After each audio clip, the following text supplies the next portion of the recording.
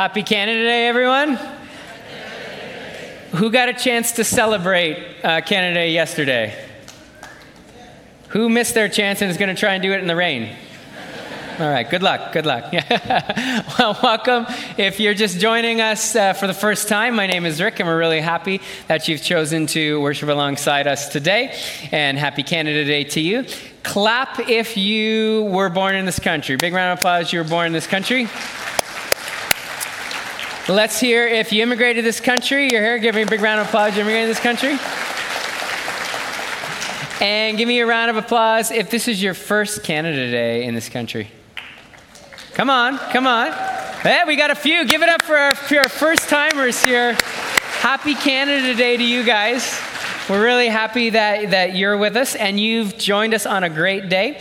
We're in a short 2-week series called Beyond Boundaries, and we are looking at the way that God designed us to live in any country that we find ourselves in. He called us to represent him and his kingdom and to bring the kingdom of heaven to earth just in the same way.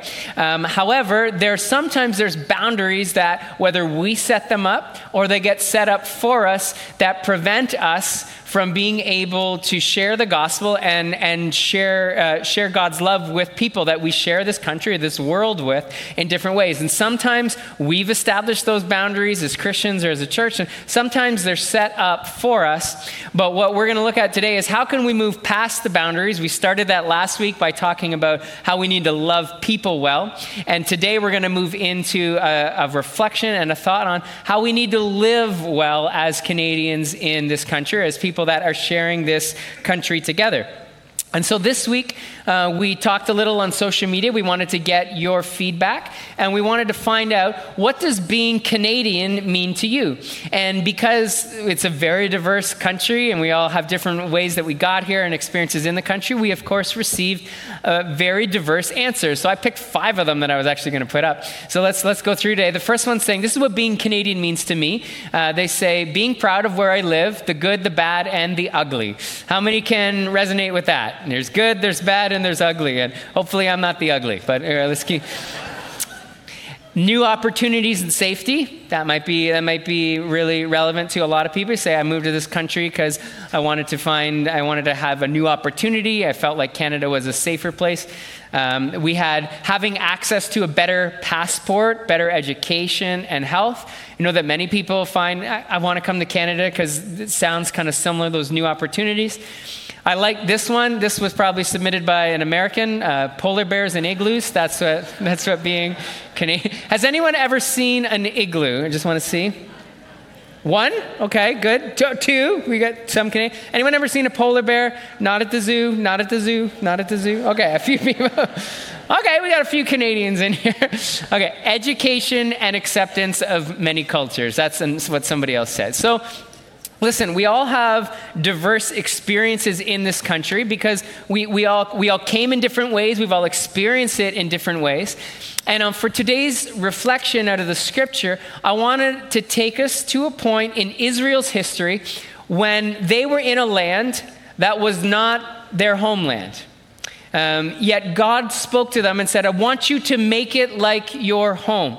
And it's a story that many of us who are participating in this service, whether you're joining us online, we know we have many people traveling this weekend, or whether you're here in the room, that there's a lot of people that would say, I resonate with the story that I'm living in a land that doesn't feel like my homeland. And that's whether you've immigrated and you moved here, or whether you've lived here your whole life, but you just feel it like it's changing.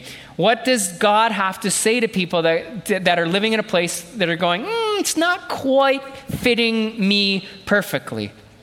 And I believe this to be a very critical reflection for us, both last week as we started to look at what does it look like to love people well, and now this week, what does it look like to live well? We're at a critical point in our country's history and our country's direction.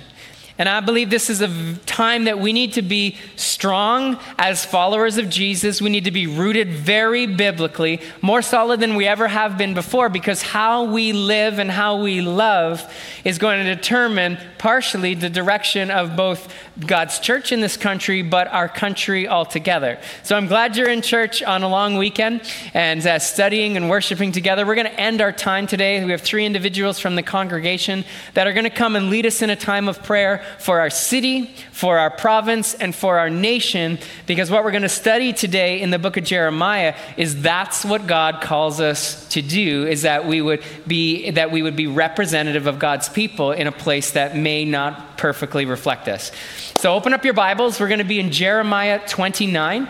If you're visiting with us today and you're looking for everything that we're going to talk about, the scriptures, the points, you need to download the Portico app from the App Store, the Google Play Store. You can find it there. As soon as you open the app, the very first page you see is going to be 4 squares. One of them says sermon notes. Just click on that. All 3 points and all the scriptures from today's message are in there. You can follow along. If you have your Bible open, or I'm going to be reading from the New Living Translation if you're selecting a version. And our key text is verses 4 through 14, but I want to read for us 4 verses, verses 4 through 7 as we get started this morning. This is what the Lord of the heaven's armies, the God of Israel, says to all the captives that he has exiled to Babylon from Jerusalem. So Jeremiah is going to share a prophecy to God's people who are living in Babylon. Here's what he says. Build homes and plan to stay. Plant gardens and eat the food that they produce. Marry and have children. Then find spouses for them so that you can have many grandchildren. Multiply, do not dwindle away, and work for the peace and prosperity of the city where I sent you into exile. Pray to the Lord for it, for its welfare will determine your welfare. Let's pause and pray this morning as we move into the reflection. Lord, we thank you for this great nation that we find ourselves in. We thank you for your hand on our lives. We thank you for this prophecy that is in your word. And we ask, Lord, that you would show us how we would live that out today in our nation, Lord. I pray that you would make these words life to our souls, and that we would see your hand leading each step of our way, both as individuals and as a church community. We thank you, Jesus. We pray this in your name. Amen. So 3 reflections from Jeremiah 29 as we look at how to live well in this nation of Canada. First is this, that God's people need to preserve, I'm going to put our in there, our identity. We need to preserve our identity. So let's take some history. We need a historical context for what's going on where we read Jeremiah 29. God's people had been given a nation, and he had made a covenant with them, and he said, you're to live this way. This is what it looks like to live in relationship with me. And he supernaturally gave them the land. It was called Canaan. Remember, they marched around the city of Jericho and the walls fell down. And God gave them military victory over giants that were living in the land, people 9-10 feet tall. And God gave it to him, and he said, I'm going to bless you here as long as you live by this covenant. And in a few short generations, they had forgotten what it meant to live in covenant with God. And so God was removing his blessing and removing the nation. He was sending them off into exile.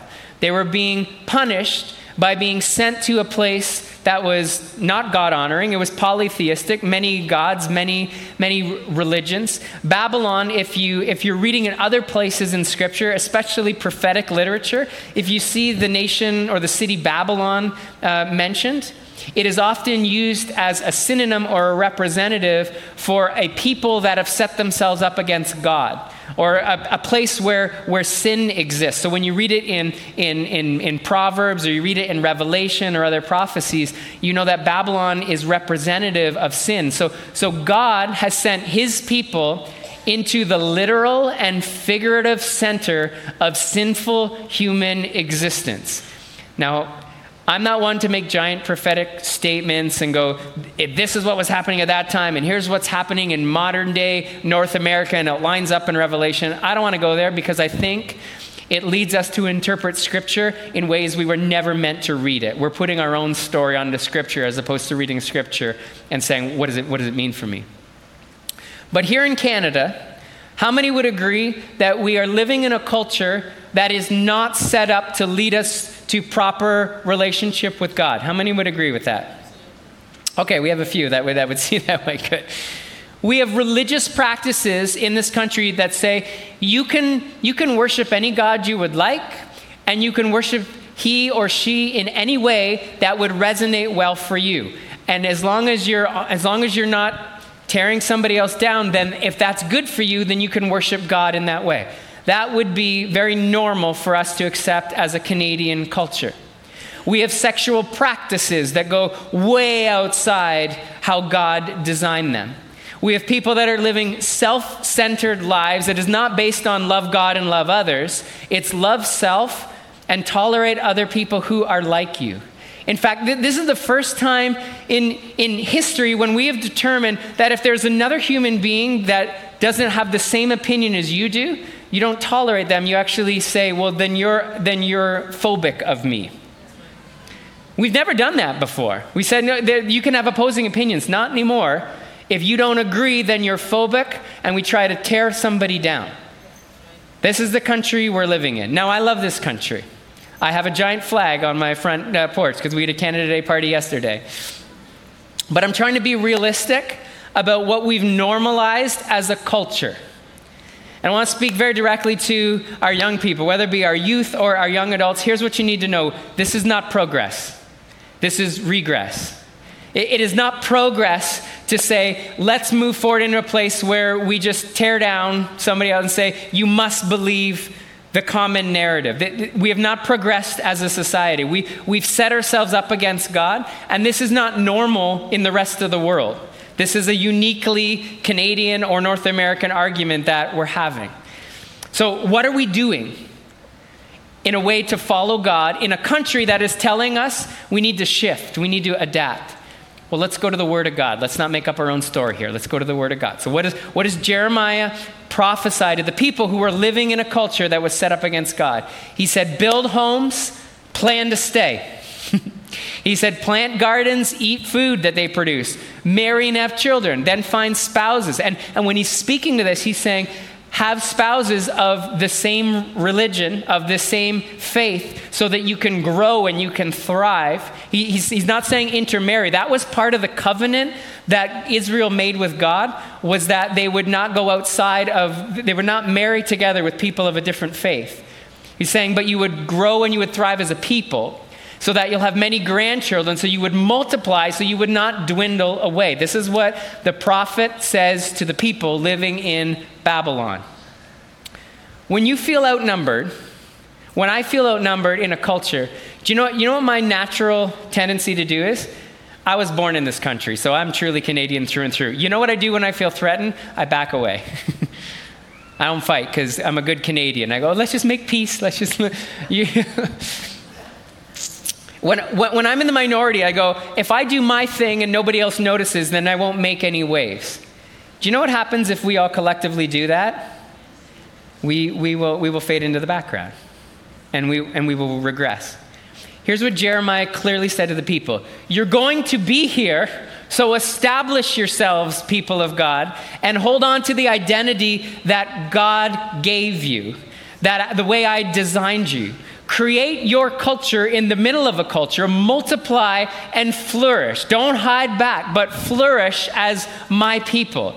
Just because you're existing in Babylon doesn't mean that makes you any less God's chosen people. You exist in Babylon, so I want you to thrive as my people here in the middle of a culture that is set up against me. And there is a significant attack going on our identity as God's children. We are at risk of losing our unique identity as God's children. Let me walk this through. What does Scripture tell me? I am created in His image. If the culture tells me if I don't fit into the box that God created me in, then I can recreate myself in my own desired image, right? Right? That's what culture says, right? What does Scripture tell me? I'm made in His image. He tells me that in Christ, I'm with my brothers and sisters. He created them male and female. He did not create us to identify as certain race or certain ethnicity, or even identify on any kind of distinctive anything other than I am Rick, God's son, created in his image. He didn't say I need to put a label on myself, he, him. He did not say I need to do that. He did not say I need to label myself as Indian, Canadian, Christian, or whatever it may. He said, you are my son, my daughter, created in my image. There is no male or female or Jew or Greek. We are all one in Christ. Now we're feeling this assault, this attack on who we are. And can I just say, we're not necessarily responding well. I told you that as a Canadian, sometimes I have the desire I don't want to be in a fight, so I don't want to fight. But here's the two things that I see the church doing. Number one, we're adapting, and we're saying, can't we just get along? Like if the culture wants us, can't we just say, let's just adapt so that, like, maybe the Bible's a little outdated, so let's just bring in some new ideas and we can worship that way. Can we just adapt? That's one side. So then some people go, well, if I can't adapt, then I'm going to fight. Man, I'm going to stand up. Pooh, I'm taking them on. And compromise is wrong, right? So is forcing somebody else to try to believe what you believe.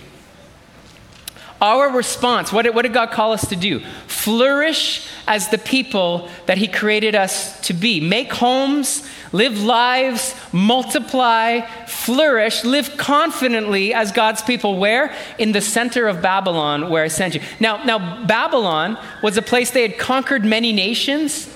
So there were lots of nations, multicultural, multi-ethnic, multi-religious place that they were living in. And God didn't say, destroy all the nations around you. He said, live there, flourish, marry, plant, prepare to stay. Identify strongly as my people, but don't war against everyone else. And this is where we've gotten it wrong over the years. God didn't say, make Babylon like Israel. He did not call us to do that. We don't expect that our culture will necessarily change, but we do hold on to our identity as the children of God and thrive. Why? So let's keep going on this. Remember, we're looking at Scripture. Our second thought is, if we have our identity, God's people then need to serve the welfare of the nation that he's placed them in.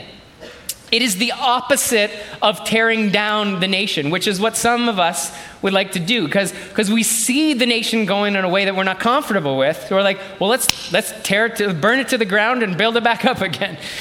We are to serve its benefit. God's people were in Babylon. They were living alongside a diverse group of international exiles and people that have moved there because it was the dominant nation of the time, the dominant empire. So it was prosperous. It was a good place to live in many ways. So you got this giant mix of religion and culture, all doing their own thing. Does that sound like Canada at all? A giant mix of religion and culture, everybody doing their own thing. So what does Jeremiah say to God's people in the middle of that? Let's put it on screen, verse 7. This is the word of the Lord to us. Work for the peace and the prosperity of the city where I sent you. Don't fight it. Work for the peace and the prosperity of the city where I sent you in exile. Pray to the Lord for it, for its welfare will determine your welfare. Sometimes understanding the context of some of the Bible stories we read is really, really important. How many are familiar with the story of Daniel? The story of Daniel in the Bible. Daniel, he was brought into Babylon in the exile, and he was chosen to be a leader in the nation. You know what was Daniel's response? He was brought into, this is the time that Daniel was brought into Babylon. This moment, this same prophecy was being given. So what did Daniel and Shadrach, Meshach, and Abednego determine to do? They said, you know what, even though the culture eats this way, we're going to follow the diet that you gave us. We're going to live by covenant.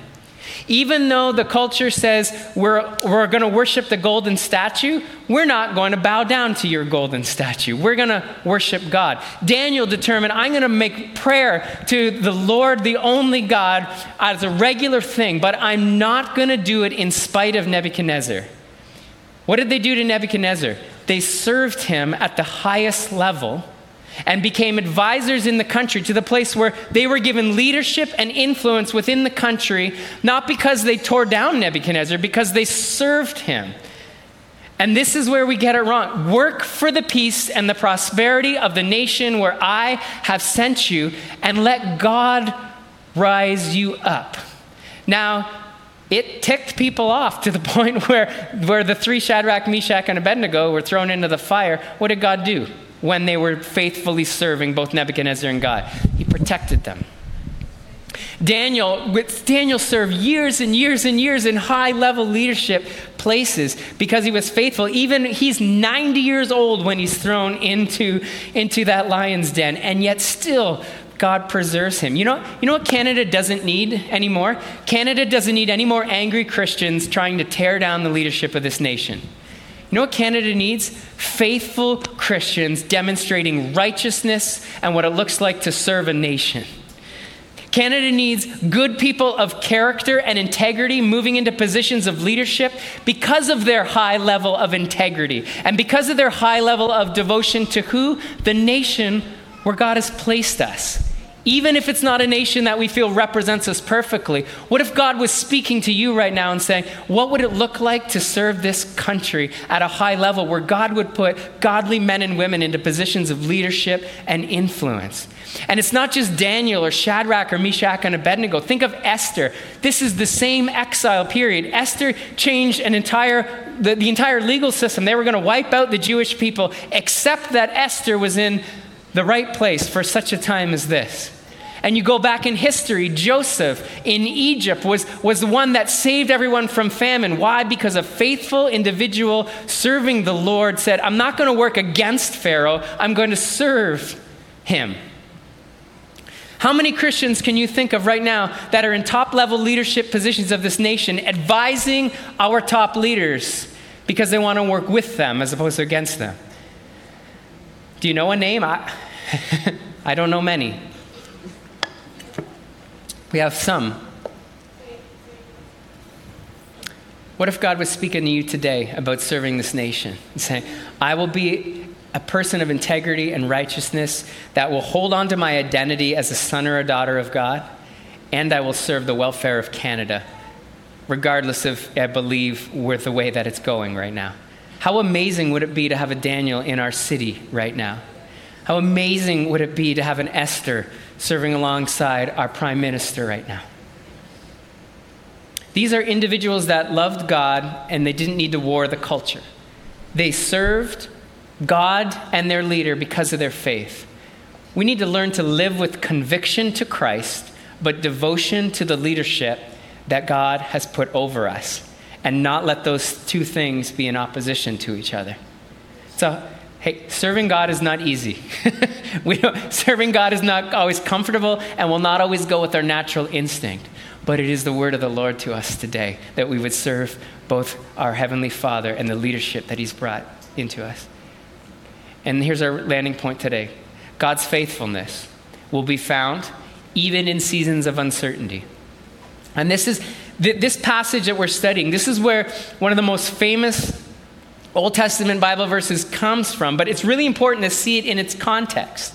We're going to hear about God having a plan for us, a future and a hope, but He says, hold on to your identity, people of God. Serve that nation of Babylon, the place that represents sin on earth. Serve it, and I will care for your future. Look at Jeremiah 29, verses 10 through 14.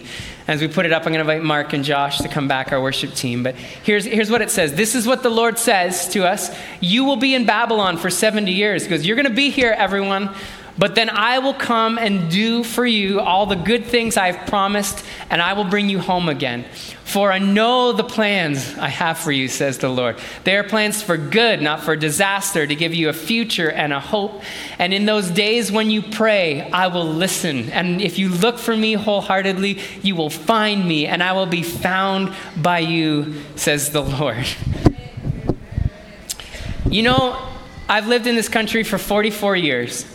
And I am less certain about the future prosperity of this country than I ever have been in all my 44 years living here. Not that I remember distinctly what was going on when I was 5 and 6 years old. but I'm more uncertain about what's happening in our world right now than I ever have been. You know what I am certain of? God's faithfulness. I am certain that God has plans for good. I am certain that God has made a home for me. I am certain that my future, regardless of what happens in Canada, my future is with him in perfection in heaven. And until I go to the home that he has prepared for me, I will serve in the home where he has sent me. Can you say that? I am not certain what will happen in this home where he's placed me, but I am certain that he will be good. So I will serve him here where he's placed me until he brings me home where I know he's created one for me.